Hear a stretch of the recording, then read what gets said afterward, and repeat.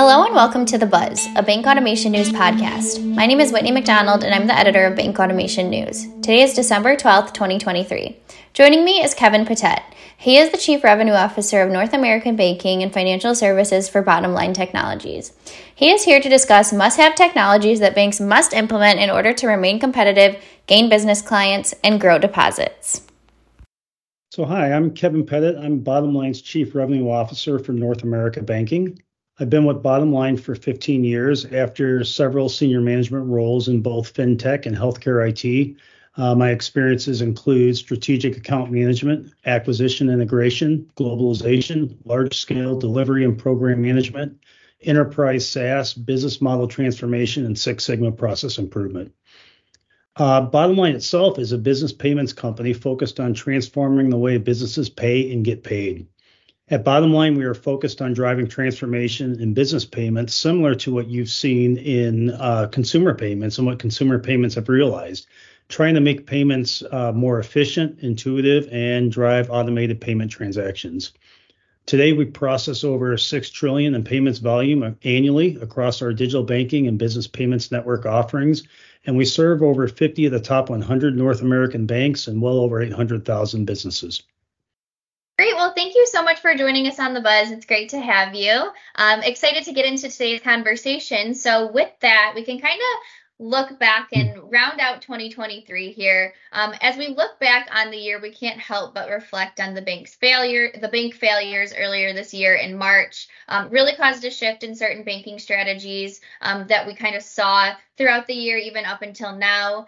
Let's kind of start off by talking through how those collapses in March did have banks and their clients switching up strategies throughout the rest of the year. Businesses of all sizes are increasing the number of banking relationships that they have. Multi-bank relationships have been the norm for quite some time for commercial and corporate customers, and it's still expanding across those groups, but it's actually becoming the norm for small to mid-sized businesses. We are seeing this trend accelerate given the recent industry instability and the bank failures that occurred that you referenced just a few minutes ago. I wrote a recent article, and in the article that I wrote, I quoted a Deloitte report, and the Deloitte report stated that 33% of companies with $1 billion or more in annual revenues have banking relationships with 10 or more financial institutions. What we are beginning to see is small to mid-sized businesses are following suit to reduce risk and minimize operational disruptions that could occur during periods of bank instability. When you look at it from a bank's perspective, ultimately the bank who can provide better cash visibility to their customers across their business customers' multi-bank relationships will be well positioned to win the largest share of wallet. This is because the bank who owns the primary operating account with the business is the bank that the business will consolidate the majority of their services with, creating the greatest revenue opportunity for the bank. And that's really where we're seeing a change in strategies. We're seeing the banks themselves trying to provide better cash visibility, recognizing that it's going to be across multiple relationships, and we're seeing businesses expanding the number of relationships they have.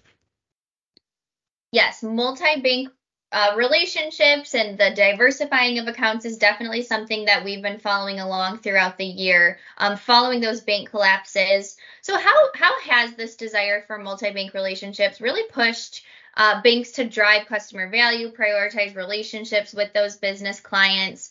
We saw that shifts and we saw that change in loyalty as well. So how did banks really step up here?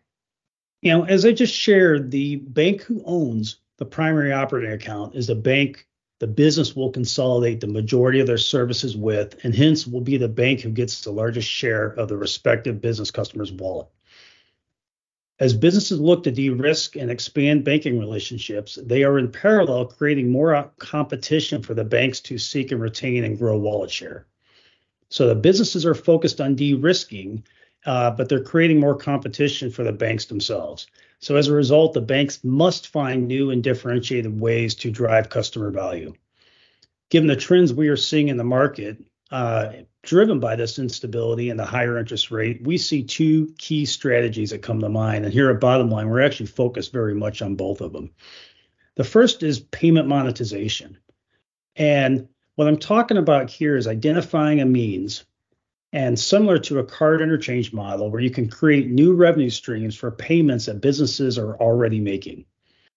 The objective here is to create a new shareable revenue stream without expecting or changing the payment activities that your business customers are already performing. In doing so, the bank can then retain some of the revenue from this monetization while also sharing a portion with their business customers who are making the payments. Effectively, if you think about this, businesses are now getting paid to make payments, which encourages the business to do more payments through their bank partner and strengthens the overall relationship. Secondly, and I referenced it just a few minutes ago, cash visibility. Although multi-bank relationships reduce the risk for the business, they actually create, if you think about it, a headache for the finance teams who have to reconcile cash positions across multiple banking relationships. The bank who can provide a holistic view of a business customer's cash position across all banking relationships, coupled with meaningful forecasting tools, makes the business CFOs and finance team's job much easier and becomes well positioned to own the primary operating account relationship. Now, with those two examples that you just gave and the investment that we're seeing across the board with banks investing in technology, where does the technology fit into this? How can AI, obviously we can't ignore AI right now, we can't ignore data right now. How can this technology play a role in financial institutions winning those new business clients, retaining those clients, as you had mentioned, that competition is more fierce than ever? Businesses are becoming more technically savvy and they're expecting more from their banks and specifically from their relationship managers who support them. To be successful, relationship managers must bring more than just a blend of technical and social skills. The business customers expect banks to understand their business and to be able to provide meaningful insights and predictive analytics to help the business compete and win as a foundation for building and growing relationships. If you think about it, predictive offerings around stuff like fraud prevention, customer retention, next product to buy are all becoming increasingly more important in the businesses as they compete digitally. Ultimately, a bank's relationship manager needs to come with solutions that solve real business problems to be successful in today's market. Banks need to focus on building these offerings and training and equipping their relationship managers to be digitally successful. Now, when it comes to this technology, I know that you gave a few examples there. Where can fintech partners come in and support this effort, especially on the customer experience side? How can you really improve your bank's offerings with these fintech partners, and what should banks really be on the lookout for when selecting partners? I believe that partnering with fintechs represents a real means of differentiation for banks, and banks should be looking for fintech partners who can accelerate the bank's ability to create new offerings with compelling value propositions and unique customer experiences. APIs, fintech ecosystems around bank offerings, and embedded banking are key to delivering and accelerating this trend. The concern, if you think about it a few years ago, was that fintechs would disintermediate the banks and they'd take the high-value services away from the bank, leaving the bank to provide the commodity payment rails. Most banks have moved away from this concern over the last several years and instead have learned to partner with fintechs. This strategy will continue, and the ability to partner will be a source of strength for the best banks. Now, when it comes to which technology are the must-haves, as banks kind of prep for 2024, they reevaluate their strategies. They've been, like I had mentioned before, quarter over quarter, tech investment continues to rise pretty much across the board. What are those must-haves that business clients are asking for of banks? What are those? I know that you mentioned fraud. I know that you mentioned on the customer experience side. What technology do the banks have to have in order to remain competitive within this market, win deposits, and just maintain those deposits that they already do have? So I think there's quite a few things here. I think first and foremost, payment monetization, which I covered earlier, is really all about helping banks identify new revenue streams that they can then share with their business customers and strengthen their relationship. I think secondly, all about cash visibility, given the multi-bank relationships and the expansion of multi-bank relationships. How do you make the CFO's job at a business easier? How do you help the CFO be able to see a holistic cash position across all of their banking accounts? So those are two key areas that we've highlighted. I think a third is really all around innovating around the payment and specifically around real-time payments. And I believe real-time payments, as you move into 2024, is going to find its way into being a holistic payment strategy for banks.